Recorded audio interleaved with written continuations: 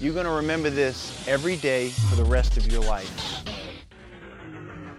If you want to get to a goal, if you want to get to your dream, you got to focus on all the little steps. You have to put in your time. You have to be patient, and you have to enjoy the process. Whatever you're doing now, whatever you want to be great at, whatever you want to be special at, I'm sure you maybe already be good at it, but to be extraordinary, you have to do extra. I firmly believe that we are all here for a very specific reason, to do something truly extraordinary. But what are you going to do to get there? Welcome to the show, JL. It's a pleasure to see to see you. you, brother. Thank you very much for being here in beautiful, sunny Miami. Miami, it's probably 75 degrees. Back home where you are what's the temperature? It was 7-degree wind chill when I left. That's disturbing. 7, not 70. 7? Missing the 0. What? Yeah, I went to pick my son up from kindergarten, and with the COVID procedures, you can't go in. And he decided he was going to play for about 15 minutes. So I was standing outside the door in 7-degree weather. It was, I love the kid. He's amazing. But I was starting to get a little frustrated. My fingers were freezing. That's ridiculous. I'm sick of that, being from the Boston area. It's absolutely numbing. So JL's in town. He's going to be teaching our body architects and instructors today. He's been so kind to do it. He's taught before here with RPR, which is wonderful. Maybe we'll get into some of that later. But JL has a long history of training, competing, teaching, and just take us through a quick timeline of your history. JL's been on the show before, but I think all the new listeners need to hear about JL's journey. Yeah. So, number one, just thanks for having me on, and, thanks for, having me come in to talk to your team, as educating and helping not just move the field forward, but move humanity forward. I mean, that's a big purpose of mine, is to make an impact in the world. And for me, I think that's my mission, because, I grew up, just a different way of growing up. Right. I mean, we moved, I think, 10 or 11 times before my freshman year of high school. And I went to a different school in 7th, 8th, 9th. Yeah, 6th, 7th, 8th, 9th grade. I went to different schools, and, it was just a lot of challenges growing up. And, as I went into college, I played college football, and played at Ferris State University, which is a Division II school in Michigan, and played there. Ended up transferring. I blew my knee out my freshman year skiing, and I got bigger, stronger, faster coming back than I ever was before, and really just interested me in the science of training. And so the trainer at Ferris, his name is Dave Lucy, started giving me books on really. I had read magazines, and I'd been training since I was 15 years old. And, I was a late bloomer. I mean, my freshman year of high school, I was, 140 pounds, and my sophomore year I was 180 pounds. And my senior year I was 195. And then by my freshman year of college, I was 225. I just was late to puberty, late to develop, and lifting played such a huge role. And for me, that was basically my escape from everything else going on in the world. And, to me, what I still love about the weight room is, the weights don't lie, right? Gravity doesn't change. 45 pounds is 45 pounds every day. Right. And for me, growing up, there was not any consistency in what, that environment was. And so the weight room provided consistency for me. Right. And so, loved it. And when I got bigger, stronger, faster, I said, I want to be a strength and conditioning coach, and I want to help other people do this. And I knew how much it helped me and impacted my life. And, so it became, this is what I want to do. So I had to transfer schools to get my degree in exercise science, had a minor in nutrition. Then from there, I went on to the University of Kentucky, where I was a strength and conditioning coach there. And that's where I discovered powerlifting, did my first powerlifting meet. And there's a gym called Westside Barbell in Columbus, Ohio, which I know you're familiar with. Some of your listeners may not be, but if there's a documentary on Netflix called Westside versus the World about Westside Barbell. And in the documentary is an old clip of me writing my name on the record board for my 775 pound bench press. And, so had a nice career. I had the 4th highest total in the world all time in 2004. My best numbers in powerlifting, of course, were the 775 bench, 804 pound deadlift, and 905 pound squat. And those were my best full meet totals. Incredible. And in 2004, in training, I was doing an 1,100 pound squat and herniated L5S1. And it was debilitating on a lot of levels. Yes, it was a horrible injury. And I mean, I can remember, at night waking up, needing to go to the bathroom, but I couldn't get out of bed because I was in so much pain. And so I had to crawl to the bathroom and crawl in the bathtub and let it go, man. And, it was bad. And honestly, the physical part of that injury was nothing compared to the mental part. Mm-hmm. And I mean, it was up to that point, man, I was writing articles. I was all over the place. Mm-hmm. I mean, I was in Muscle and Fit. I mean, I was everywhere. Right. And I might as well have been in prison for 6 years. And really mentally I was, and just really deep depression. And then I started the Spot Athletics. It's a private training facility that I started in Columbus, Ohio. And started that, man, and it really just gave me purpose again, and it gave me something to really focus my energies on. And Spot was moving along, and I had really what I wanted to do is I wanted to get back on the platform and powerlift again. Mm-hmm. And so traveled around just an insane amount, learning everything I could. And I say this all the time, that if I had not had that injury and gone through the depression, all the things that I went through, I would not be anywhere close to as good of the strength coach or person I am today. Because at that point, I was one of the best, strongest people in the history of the world. I mean, I was crazy. Let's just, and we've had conversations. I don't know if there's any other way to say it, but I was a huge asshole. I mean, there's just no other way to say it. You kind of have to be. You talked about that before, and I hate saying it like that, but you kind of have to be to go in like that, man. It's a dark place. Yeah, I mean, I called it caveman mentality. There was guys who used to come to Westside Bar, and I would hear these stories years later, and they would go, man, jails. My roommate at Westside Barbell, he took a motorcycle trip, and he was out in South Dakota, and he had a Westside Barbell shirt on. And someone said, I went there and visited. And my roommate said, well, you obviously have to know JL. And he goes, man, that guy's a dick. And apparently I was squatting, whatever, it was 1,000 pounds in the bar or whatever, and I was going to squat the bar where the weight was set up, and apparently this guy was standing basically in my path. Right. And so apparently I just grabbed him, threw him to the ground out of the way. And it was funny because my roommate's telling me the story, and I would bet you $1 million it never happened. I have zero recollection of that ever happening. And so, I went from that place to one of those all-time strongest people in the world, and I'm chucking grown men out of my way at will, and then I can't actually put my underwear on or even get up out of bed to go to the bathroom. Humbling. It is. I think that was, for me, I'm so grateful to have gone through that experience. Mm-hmm. Wouldn't want to go through it again, but so grateful to have gone through that experience. And then from there, basically, started the Spot Athletics. That was growing, really doing well with that. And I had learned so much. I was able to start powerlifting again. And in 2014, I won a world championship in deadlift. And after that, I really said, okay, I was best in the world. I'm back to world champion. And then my focus went to the Spot Athletics, and I'm growing my business. And, we've been able to grow, since then. From, 2014, we had a small 2,000 square foot facility inside of a large sports complex. Okay. And now we have two 20,000 square foot private training facilities in Columbus. So congratulations. Thank you. Yeah, awesome. We've really grown that. And, it's interesting because my whole goal was to keep growing that. And then about 5 years ago, I learned of this system. It's basically a system of breath and body work. And I went and learned it. It literally was life-changing. And you and I have discussed this in the past. But, I mean, at that point, I had done a lot of growth, but I just didn't know anything about emotions. And I was just a very angry person. I was always in that survival state, right? If someone looked at me funny, I punched him in the face. And I have a great story about a hot dog I purchased one time that ended up costing me $40,000. That's a story for another day. But and so these pieces, were there, and I was such in that survival mode. And when I learned this system, which, later I've come down here and taught reflexive performance reset. And the cool part with RPR is that it is a self-applied system. about breath and body work. So you can do everything yourself. So I'm doing this every day. And honestly, I was doing it because I didn't want my body to hurt, right? I've had,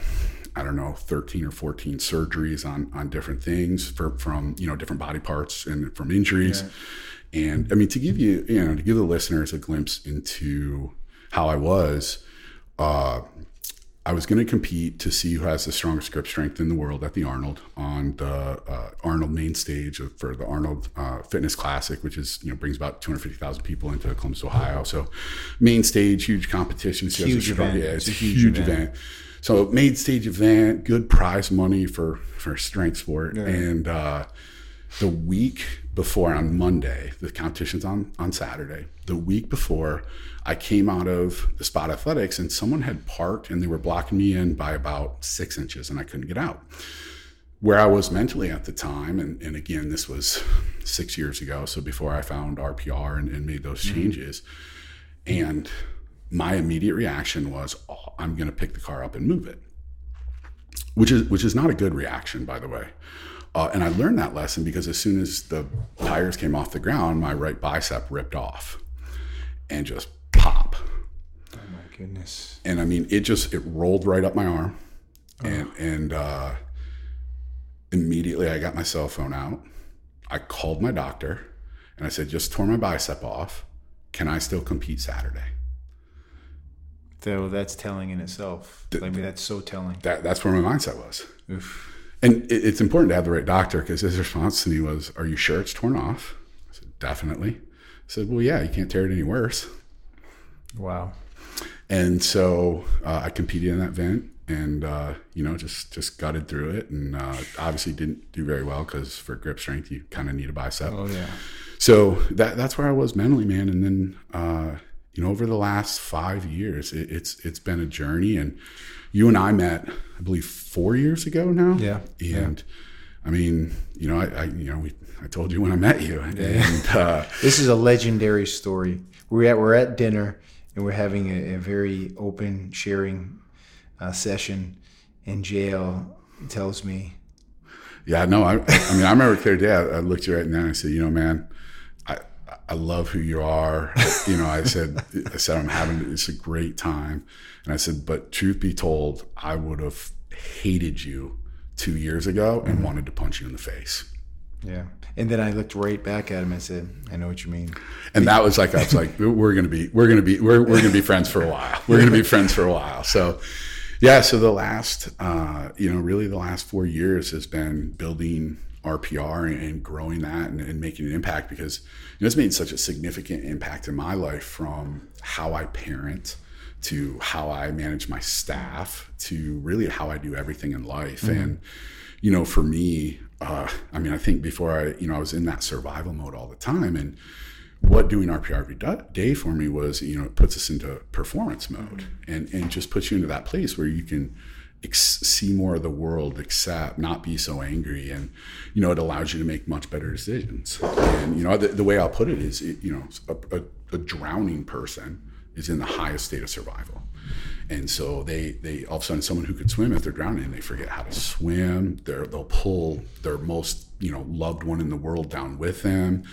And that's how I was living every day. That's how I was living every day. That's powerful. Really, you said in survival mode, angry, and then I think at most times, they're not even aware of their behavior. That is who they are. It's who they are. No, I think it's interesting. This happens, and I'm sure you've had this happen, where someone comes in to anatomy and they've been in pain for so long, they don't know what it is to live without that pain. So they've just accepted that as life. And then they get out of pain and they go, oh my God, I felt awful. And they didn't even realize how awful they felt. And I'll tell you a great example that everyone listening can relate to is I just got my prescription for my glasses redone. And, I didn't think there was an issue. I thought my glass, how are you seeing? Great. Right. And I got my new prescription for my glasses, and all of a sudden, holy cow, I couldn't see anything. And that's really how I was living. I mean, I didn't think, I thought, so here's literally how I thought. And I've punched a lot of people in the face. And that's kind of how that hot dog cost me so much.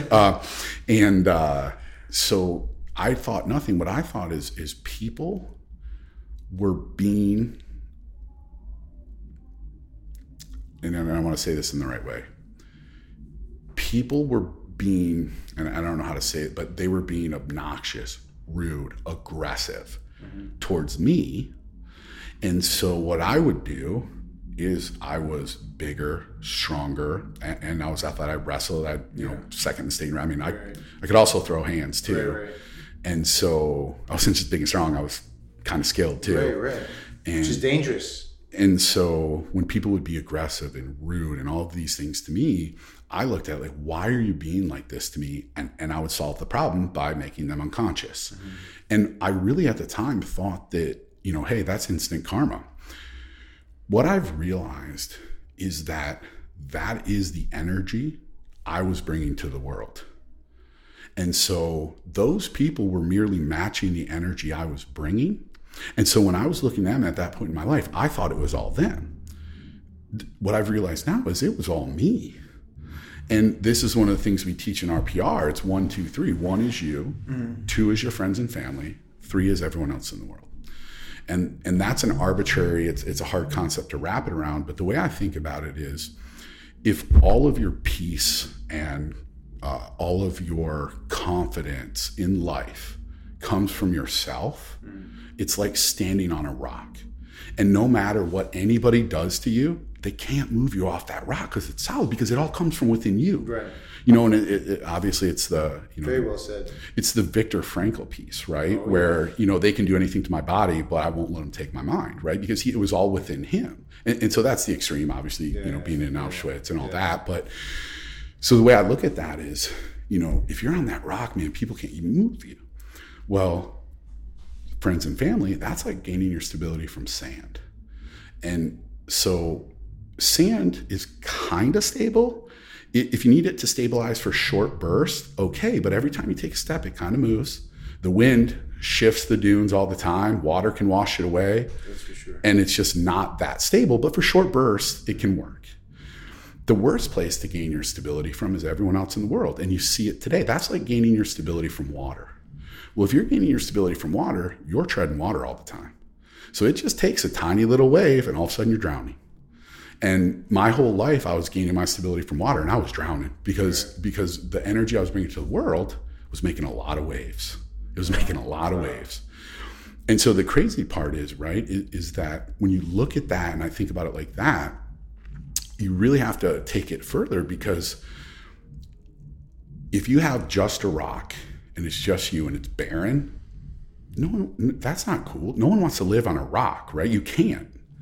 However, if you have that solid rock and then you surround it with sand, friends and family, and then you have the rest of the world outside, all of a sudden now you have this gorgeous island everyone wants to live on. I get it.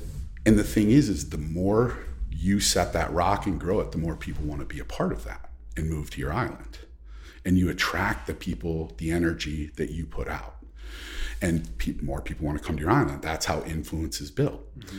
And the thing that I realized, and the reason I wouldn't have liked you so much, and I actually, it's funny, we've never talked about this, I just actually realized this right now, because I was drowning before at that point, right? Probably at that point, I definitely wasn't on a rock, but I was at least maybe on some sand. Okay.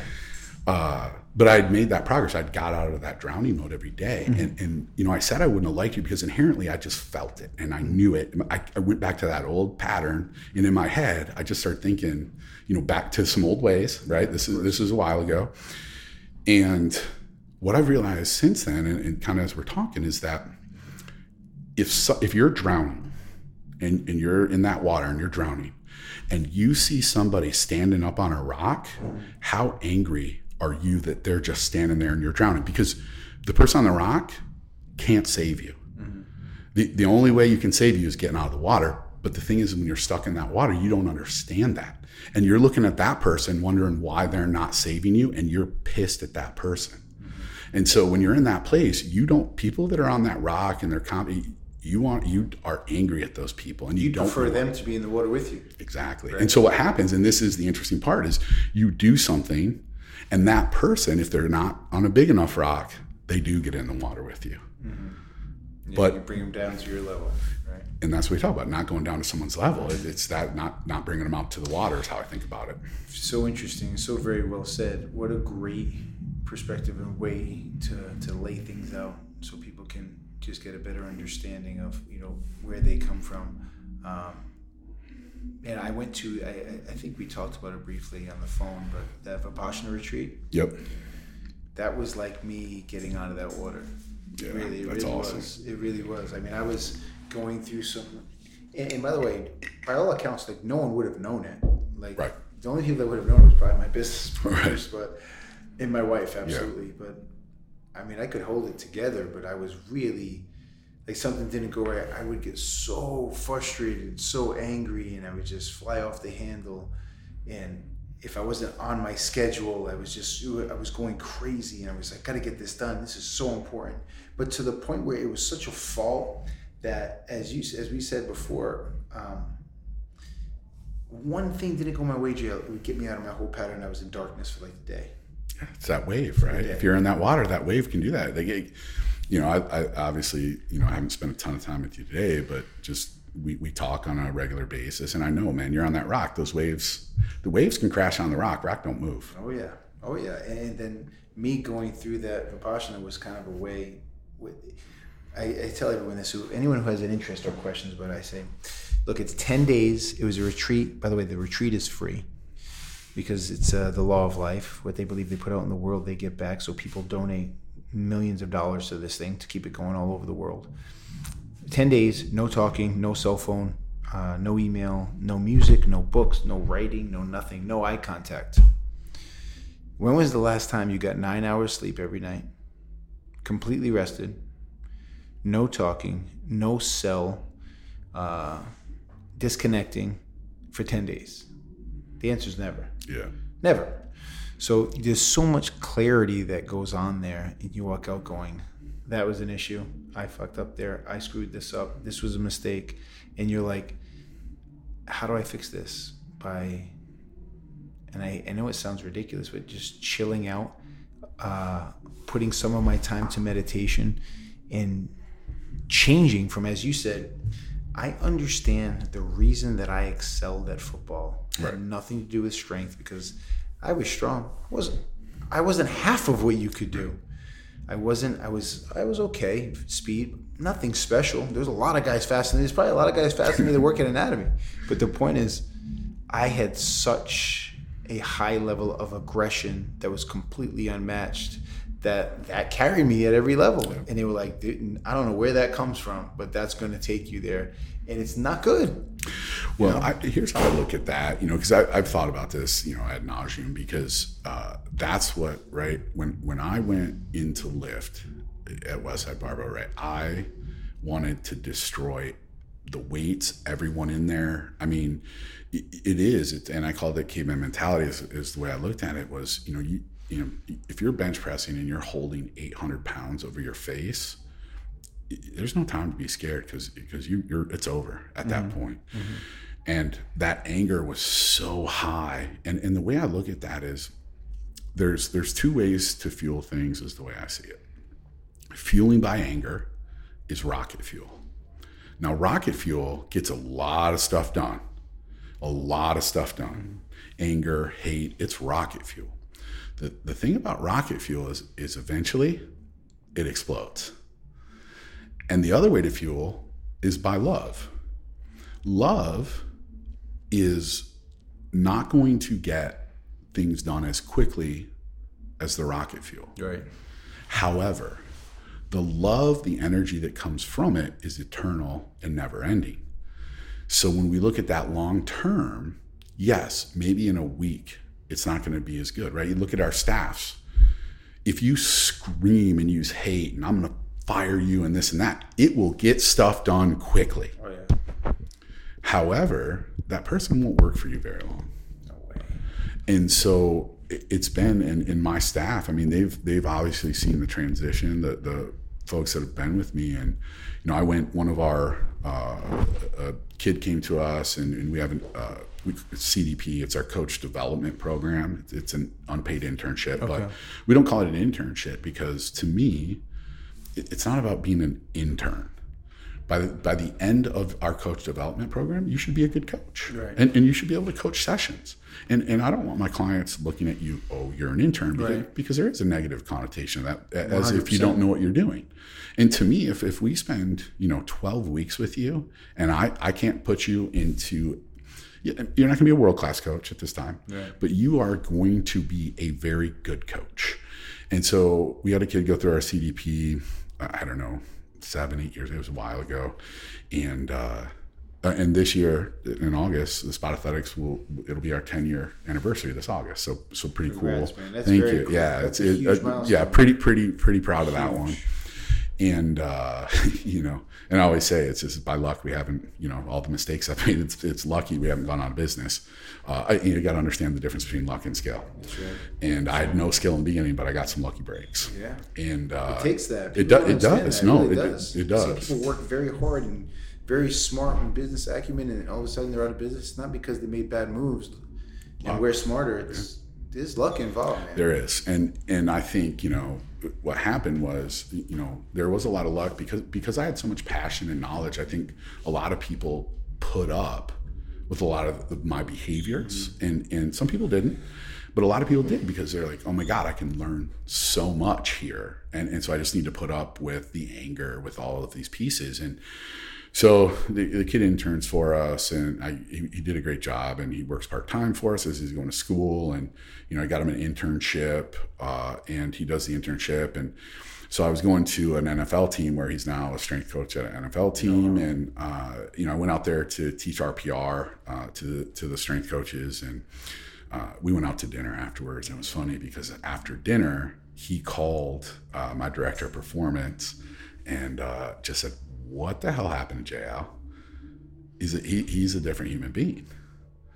And so it's so interesting because, my director of performance, we were working on this project for a year. It took us a year. It was a huge project. And, it was, okay, let's get this. It wasn't something we had to have done in a day, but it was this big, long-term, pie in the sky project we were working on, and we finished it after a year. We went out to have a drink and dinner and celebrate, and we were sitting at dinner and after dinner we were having drinks and just talking, and we started talking just about the changes he's seen in his time there. And it was really interesting because about 2 years ago, and you talk about going to the retreat and having a breakthrough. I was doing some really deep work about 2 years ago, and spent 4 days going through some really deep work. And I got out of that, and for the first time in my life, I understood my story of why I did a lot of what I did and what had happened. And it was the first time. It was an amazing experience because, like you said, oh, this is why I did that. I mean, it was basically I had facts of different pieces that happened, but I didn't understand the context. Mm-hmm. And information without context is a little bit useless. And so I understood it, and what I did was I called an all-staff meeting, and I brought everybody together, and I said, and I mean, it's hard not to get emotional about it right now. So I said, guys, I know why I've been the way I did for the first time in my life. I understand my story. And I want to share it with you. And so, I mean, I was crying. I mean, it was like, you can tell, like it's still really emotional. It's heavy. And so Gilly's my director of performance. He said that going into that meeting, his mindset was, JL's super smart. If I can just tolerate this for another year or two, I can learn so much and move on to do something great at the next thing. Wow. He said that meeting got over. Mm-hmm. He said when I walked into the meeting, he knew something was different. So the meeting got over. He went out to his truck. He called his parents and said, the Spot Athletics is where I'm going to be the rest of my life. This is what I want to be a part of. Wow. So that just you making a shift, the massive, which is, by the way, is probably the hardest thing you've ever done in your life. Number one, to acknowledge it, to dare to want to change it, and then share it with other people, because you could know you're going through it. Right. But you didn't have to have that meeting. No. You didn't have to have that meeting, but you having that meeting showed to other people that how much you care and how much you want to be better. And people want to be around people who want to be better. But not with freaking training. That's like such a small piece of life. It's so, nauseating. It's so it's small. 1 hour of your day. Oh, it's crazy. 1 hour. It's how you are in the other 23 that matters. It's how you treat people that matters. I mean, thank you. That's everything. And you know what's interesting is my mom, I remember saying this, and this was in college, so just after high school. And she said something to me one time, and honestly, not till I had gone through all this, had I really, it was funny. I don't know, one day it popped into my head, and she said, you know, everybody says, if you're Jael's friend, he'll love you, he'll kill anybody who hurts you, literally. If you are his enemy, he will kill you.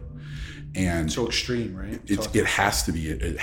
And I was living so extreme. And, you know, I think that for me, I care, and we talked about this earlier, I care so deeply. I'm an all-in person.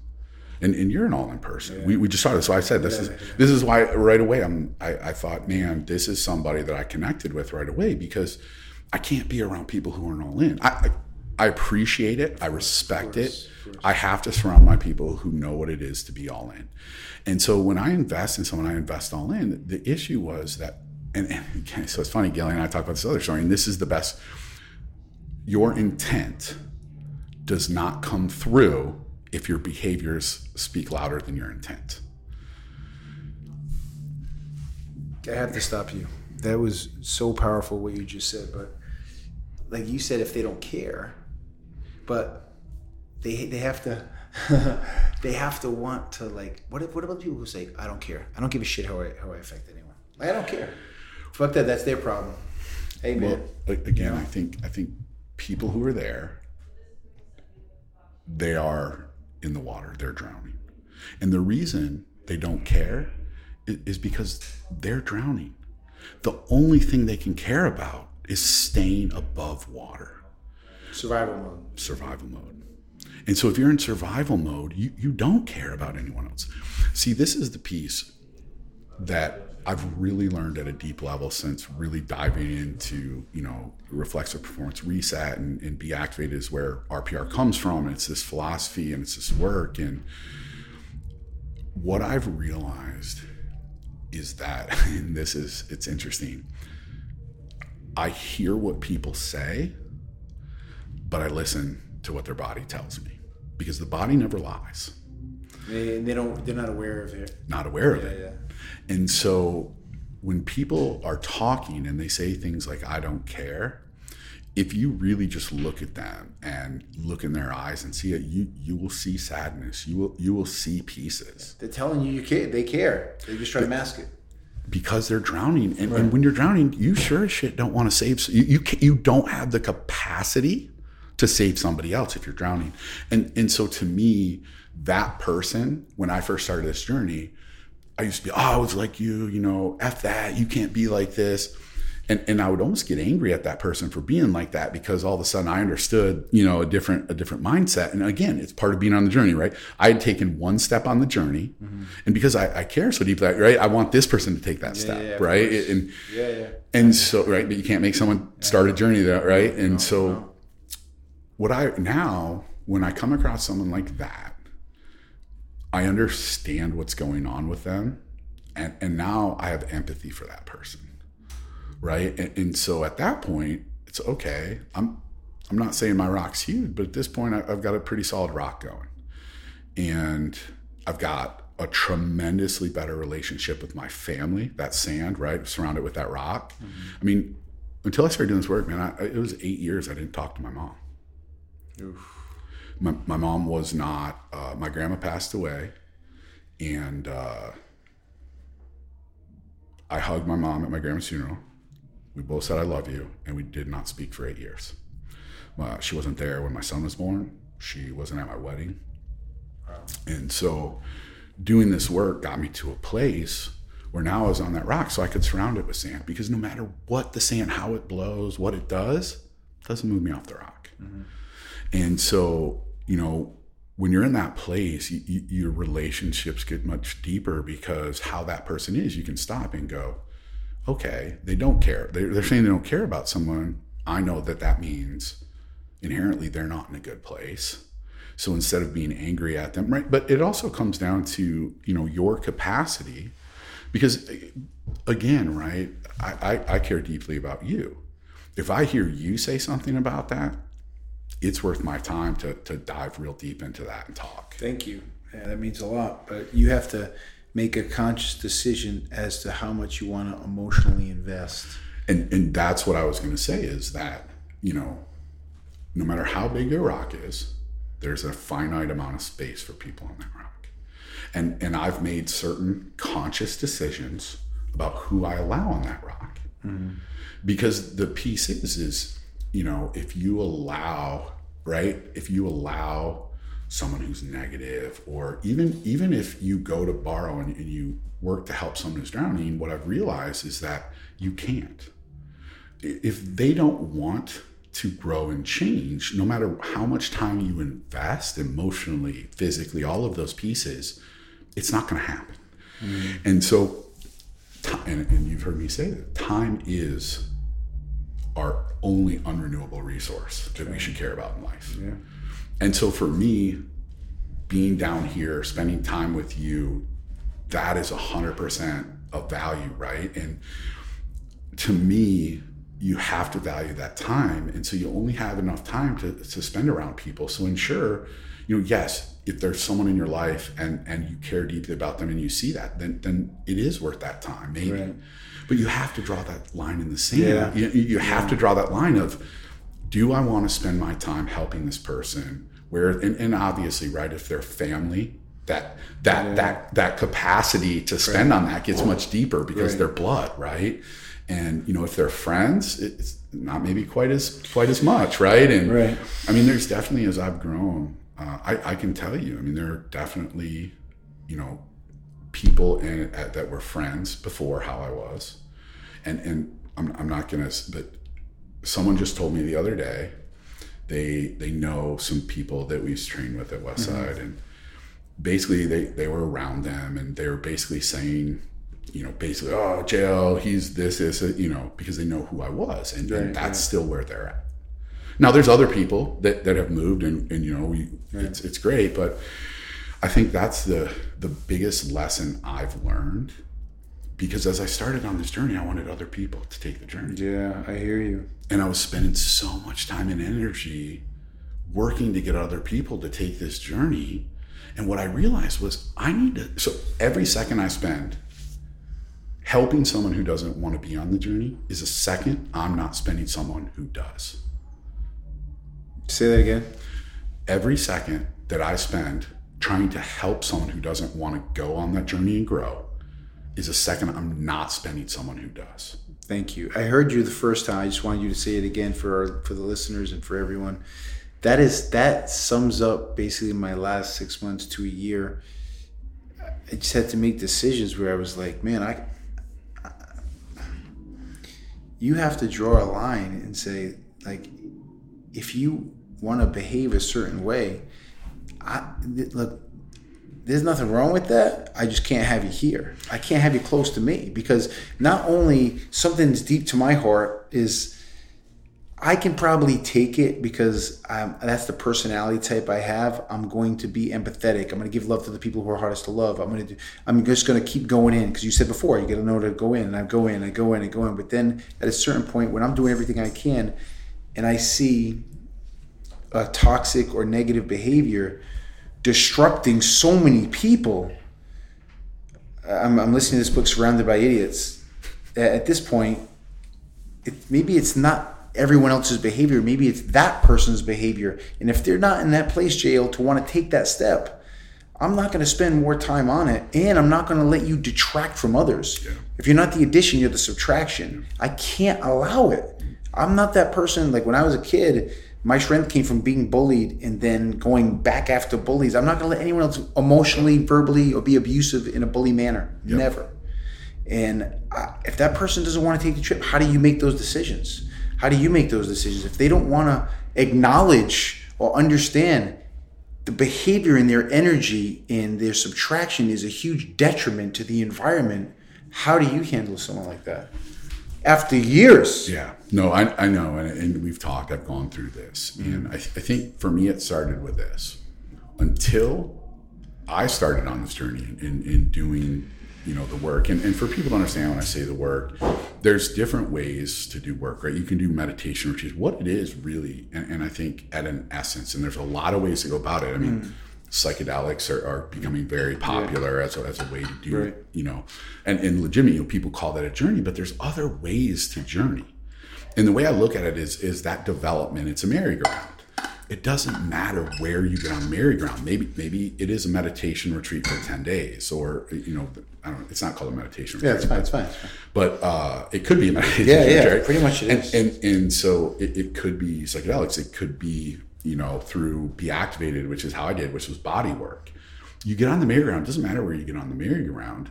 Everyone wants to get off in the same place, and it's a place of love. It's a place of understanding. And to me, when I got on the merry-go-round, one of my misinterpretations, because if you have no experience with something, obviously you have low skill. And up until that point, and I started taking this journey, was I truly believe, and I say this jokingly, but it's actually true. I never felt empathy for anyone in my life. Never. I didn't understand what people meant by. I mean, I could tell you the definition. Right. However, I couldn't understand it. Mm-hmm. And so when I did start to open up those other emotions, and so my joke that I use all the time is, up until that point, the only two emotions I thought a guy should have was anger and orgasm, and sometimes together. And so, and that was, but that's where I was in that survival mode. And so once I started feeling this, right, and then I started having that for these other people, and then I realized what a drain it was on me, right? I realized what a drain it was on me. And that's when I came to this realization that there's more places to be, because you can have sympathy, but not empathy. And a lot of people think that that's semantics. It's not semantics. Words matter. I was talking to one of your staff earlier, and as I was asking questions, and you'll see me do this when we do the education, is I say, what does that mean to you? Because I want 100% clarity of what we're talking about. Oh, yeah. And so I always say, what does that mean to you? Because I need to be crystal clear on what you're talking about.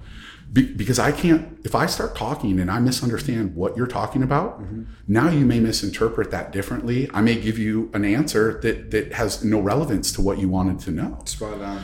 And so, to me, my understanding of empathy and sympathy is I give this to my staff all the time, is that you can have sympathy for someone. That is, if you were stuck in a 10-foot hole, sympathy is standing at the top of the hole and going, hey man, I know it sucks to be in there, but I can help you out because I'm standing at the top. Empathy is crawling down in the hole with you and going, man, this sucks to be stuck in here. The piece about empathy is it's real hard to get someone out of the hole if you're down there with them. And so when I look and people are in this place, I really have worked hard, and I'm not perfect at anything. I really work hard to not use the terms right or wrong. To me, it's just about different. And so when someone is in that negative place and they're being in that, and I know, right, depending on the relationship, the time, then it's going to depend on how much energy I want to spend on that. I've really become in a place, so it's not about intolerance. I know if someone's in that place, we'll have a discussion about where they're at. We'll have a discussion about where they would like to be. Because if I sit down and I have a discussion with them and they have no understanding that it's an issue, they have no awareness. You have to have awareness. Oh, yeah. So if I'm going to bring awareness to it first before I do anything, because if they're not aware, then they may be able to change it in 30 seconds. Right. It's like when I watch someone squat. and I make them aware of an issue, and I say it, if they have the capacity to do it, it's fixed. Same goes with how people are in their mindset. So if I make them aware, and then we talk about it, and then it stays for the next couple of days and does not change, what I know at that time is they do not have the capacity to change it. Very well said. And if they don't have the capacity, then I need to move on from that relationship. That's when you make a decision. I make a decision right there. I make them aware. Now, if they're already aware and they've told me they've been working on it, I know they don't have the capacity for it. And so at that point, in that first conversation, if they are 100% aware, and I get very clear, because I don't want you to tell me you're aware, I'm making you aware of this piece. And I'm very clear in that language. And I'm very clear on the behaviors, right? Take emotion out. We're going to talk specifically what behaviors. And if they are aware and they say they've been working really hard on it, we talk about how we can part ways in a wonderful way. And I'll help them move on and go somewhere where they're at. It makes sense and they fit into wherever they're going is at. Okay, that's fair. And to me, because I care about that person, I want them to be successful. So I'll help them move on. However, I don't look at it as they have the wrong mindset. It's different. And having the mindset I have, having the mindset you have, it's not right. It's just our choice. Right. And so I'm very careful not to say you have the wrong mindset. You have a different mindset. And I can make the choice. You choose your mindset to a certain extent. However, and that's a whole other subject for people listening, people think that your actions and behaviors are dictated by your brain. They are not. They're dictated by a little bit of your brain, but mostly by your body or your physiology. Essentially, your body is this big so for millions of years, we evolved, and our nervous system evolved to keep us alive because everything was trying to kill us. And so that's 5 million years of evolution. Well, our brain started to expand and get really big, and there was a huge shift in genetics about 13,000 years ago. So the way we are today is really a 13,000 year piece. So the thing that existed for 5 million years, it still controls us. Right. So the way that I've read and I really like that makes sense is that you have this elephant body, right? It's this huge elephant, and you have a monkey brain. And the monkeys chatter all the time, and the monkeys can be smart and all this. However, they're riding on top of the monkey, or on top of the elephant. Yeah. So no matter how hard a monkey pulls on the reins of an elephant, when the elephant gets out of control and wants to go where it wants to go, it's going to go where it wants to go. Right. And so this is the piece where the body work was so huge for me, because it's a totally missed piece of the world today. And here's where, and I seem to be one of the only people who is super upset by this. And I'm going to give this out to your listeners. And I don't think this is actually something we've talked about. I seem to be one of the only people in the world who's upset that the entire premise for our medical, psychological, the entire field is based on a misinterpretation of how human beings function. And I'm going to say it in one way that's very simple. Everything that is taught in our world today is what I call a mechanical model. So everyone's taught you think with your brain and you move with your muscles. That is how doctors operate. It's how psychologists operate. It's what is taught in every physical therapy school. It is a misrepresentation of how we operate, because a cadaver has a brain and has muscles. That's right.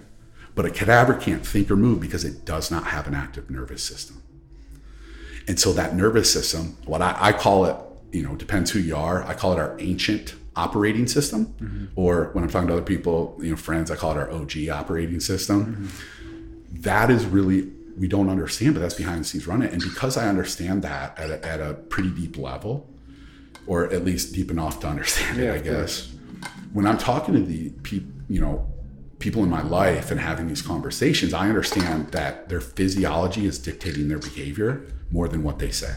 So if they tell me and they're aware that they've been trying to change these behaviors and they can't, I understand they don't have the capacity, and I need to move them on from my life to where they're not stealing emotional energy and draining me. Oof. And so you have to move them on quick, because if you make them aware and they weren't aware, then we have to give them some time to see if they have capacity.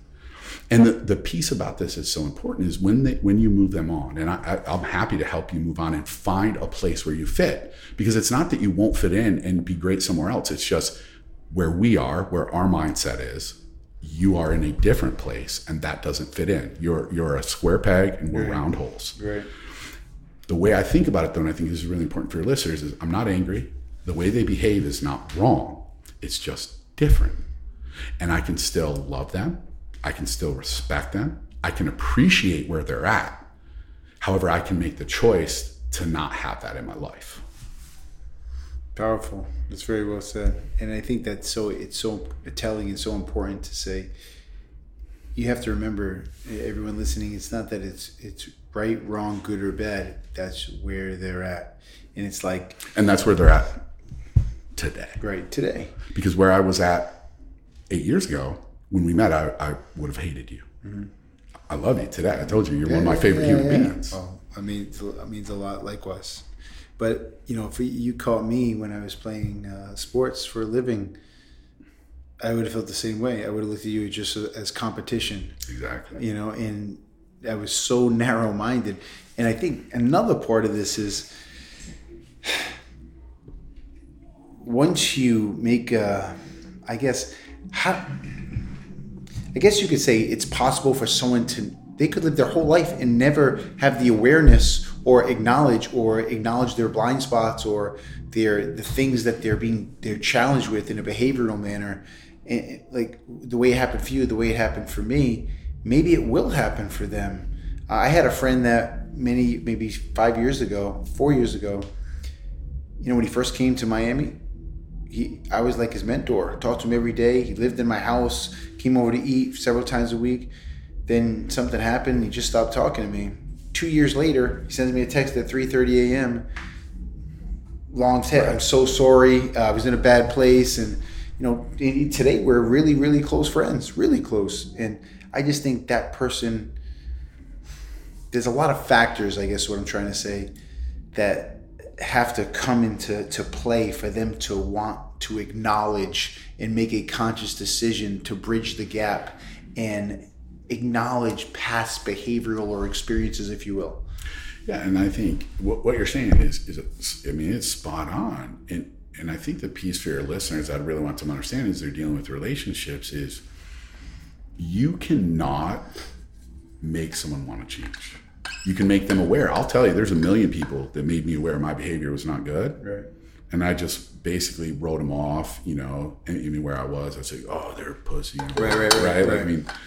And I just wrote them off because they were making me aware. So I was aware of what they were saying. However, because I wasn't in a place to listen or I didn't have the capacity to do anything about it, there wasn't even discussion. I was just more angry at that person at that point. And so obviously that's in the extreme end. What I found is most people will typically, if you make them aware, will acknowledge where there's issues.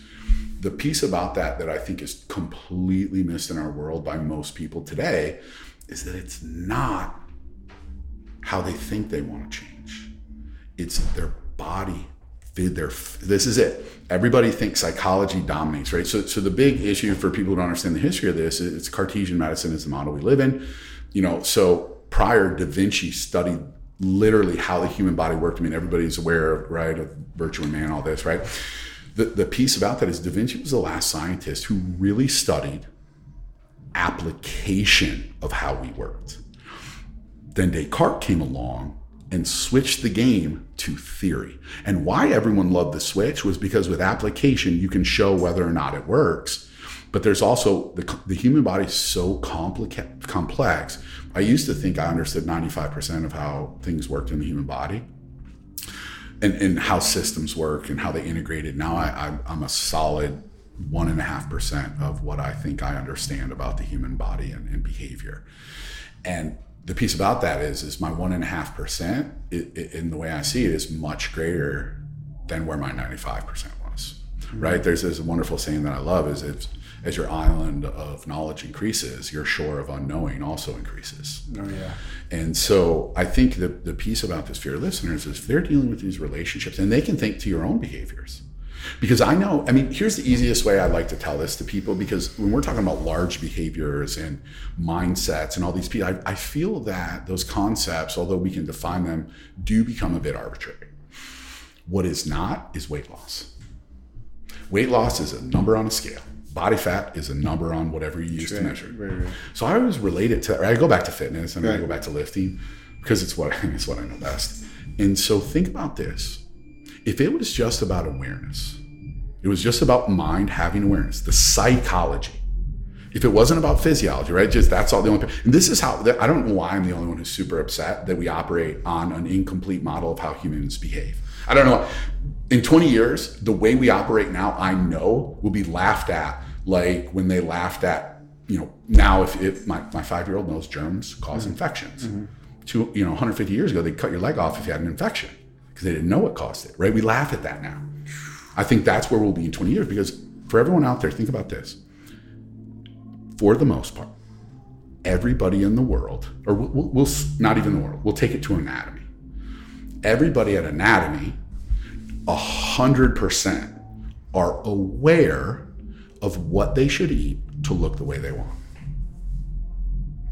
Does everybody in here look super amazing? Well, maybe at anatomy, but but no, and that's the world, right? Everyone understands what they have to eat to be healthy. They're aware of how they have to, they need movement. Right. Everybody's aware, but their body, their physiology doesn't have the capacity. Mm-hmm. And this is missed in the world. And so when you're dealing with these behavioral conversations and you're dealing with these emotional conversations, once you have awareness that it's not just about what they're aware of, but their body, their physiology has the capacity to do it, you start understanding that you need to break those, you need to stop putting your emotional investment into that person. Because here, I go back to lifting. Yeah. Doing that for the listeners out there, if you do that, it is like someone coming into anatomy who only has the capacity to squat 300 pounds. And every day they come in, you put 500 pounds on the bar, and you're putting all your emotional energy and you're screaming at them, you're counseling them, you're mentoring them.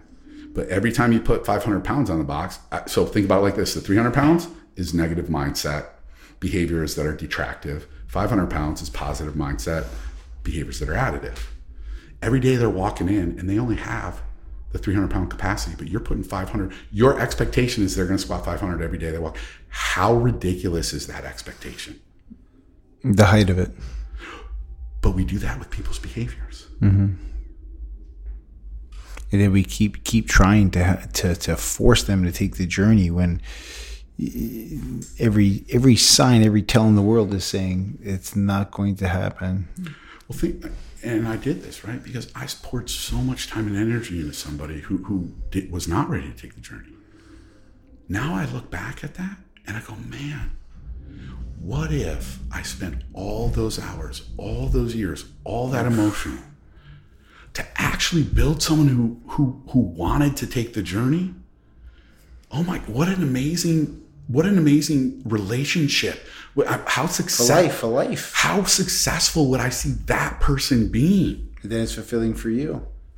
Because now my investment in my emotion and my time, it pays off because I see them being out there being successful. I see them being a strength coach at an NFL team, right? I see them being a strength coach at a major college university. Right. Sure. Now that investment of time and energy that I put into that person, that paid off. But for everyone out there, I'm sure everyone listening or most people either invest or want to invest their money at some point when they get a little more. Mm-hmm.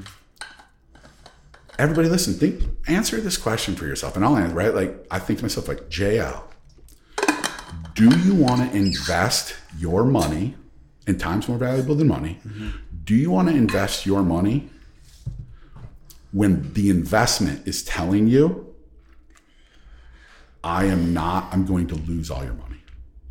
Like, they're telling you up front because you see their behaviors and their behaviors are telling you we're going to lose all the money. Every flag. And you keep throwing your time into that. And so where you end up is you invested all this time, the most precious resource we have, and you're sitting there however long later, 6 months, 2 months, 3 months, 5 years later, and your return on that investment is zero. So why spend time in that? Why spend time? Once you make someone aware, see if they have the capacity. If they don't, they're not ready. You don't have to hate them. Keep a great relationship with them, because someday, and this is the thing, keep a great relationship. Right? I said, you can love them, you can respect them, you can appreciate them for where they're at today. And someday they'll be ready. And now you haven't spent, because here's what happens. You know this. If you spend 6 months wasting time on someone and it just doesn't work out and they move on, you've now soured that relationship so much, there is no coming back when they're ready for you to do that, because you've already wasted all that time. So you're not going to do it again. Right. You have been ruined. That relationship is now ruined forever. And you can be cordial, right, but if you cut it off right away and just say, hey, we're in different places. I love you. I want to help you move on to something that fits more where you're at now. And then in 3 years, they're ready. Now, all that time you would have wasted, now you can invest it and the investment will pay off. Man, that was so well said. Just you breaking that down, I think, the sand, water, and rock was a very, very powerful example. I mean, I think that's going to be a takeaway that I remember for years to come, and I hope our listeners do too. I really can't thank you enough for that. I know we had a brief chat here, but JL is going to drop some knowledge bombs on our team here at Anatomy. So we have to run to that. But really, man, I can't thank you enough for being on. That was incredible. You want to plug the RPR now? Yeah. First of all, man, just, thanks for having me on. Please. Obviously, this is incredible. We can talk for 10 hours. And so, obviously, talked a lot about Reflexive Performance Reset, the impact that's had in my life. So if people go to reflexiveperformance.com, they can learn more about it. We have an online course where we teach you how to do everything yourself. And like I said, it's self-applied breath and body work. The breath work is just a specific way of breathing, and the body work just entails basically what we're called wake up drills, as you know. Yeah. But it's rubbing specific zones of the body in a certain sequence to make that neurological shift in your body. And so reflexiveperformance.com, and then also if people go to coach_JL on Instagram, that's where I post a lot of different pieces, and people can communicate with me if they have more questions about what we talked about. Okay. Listen, guys, go check out JL on Instagram. Check out Reflexive Performance Reset. JL has a wealth of knowledge, and he's been there. He's trained his whole life, competed, and now he's passing it on, paying it forward, being a great teacher and a great human being. So check him out, JL Holdsworth. Thank you again, my friend. Appreciate it, brother.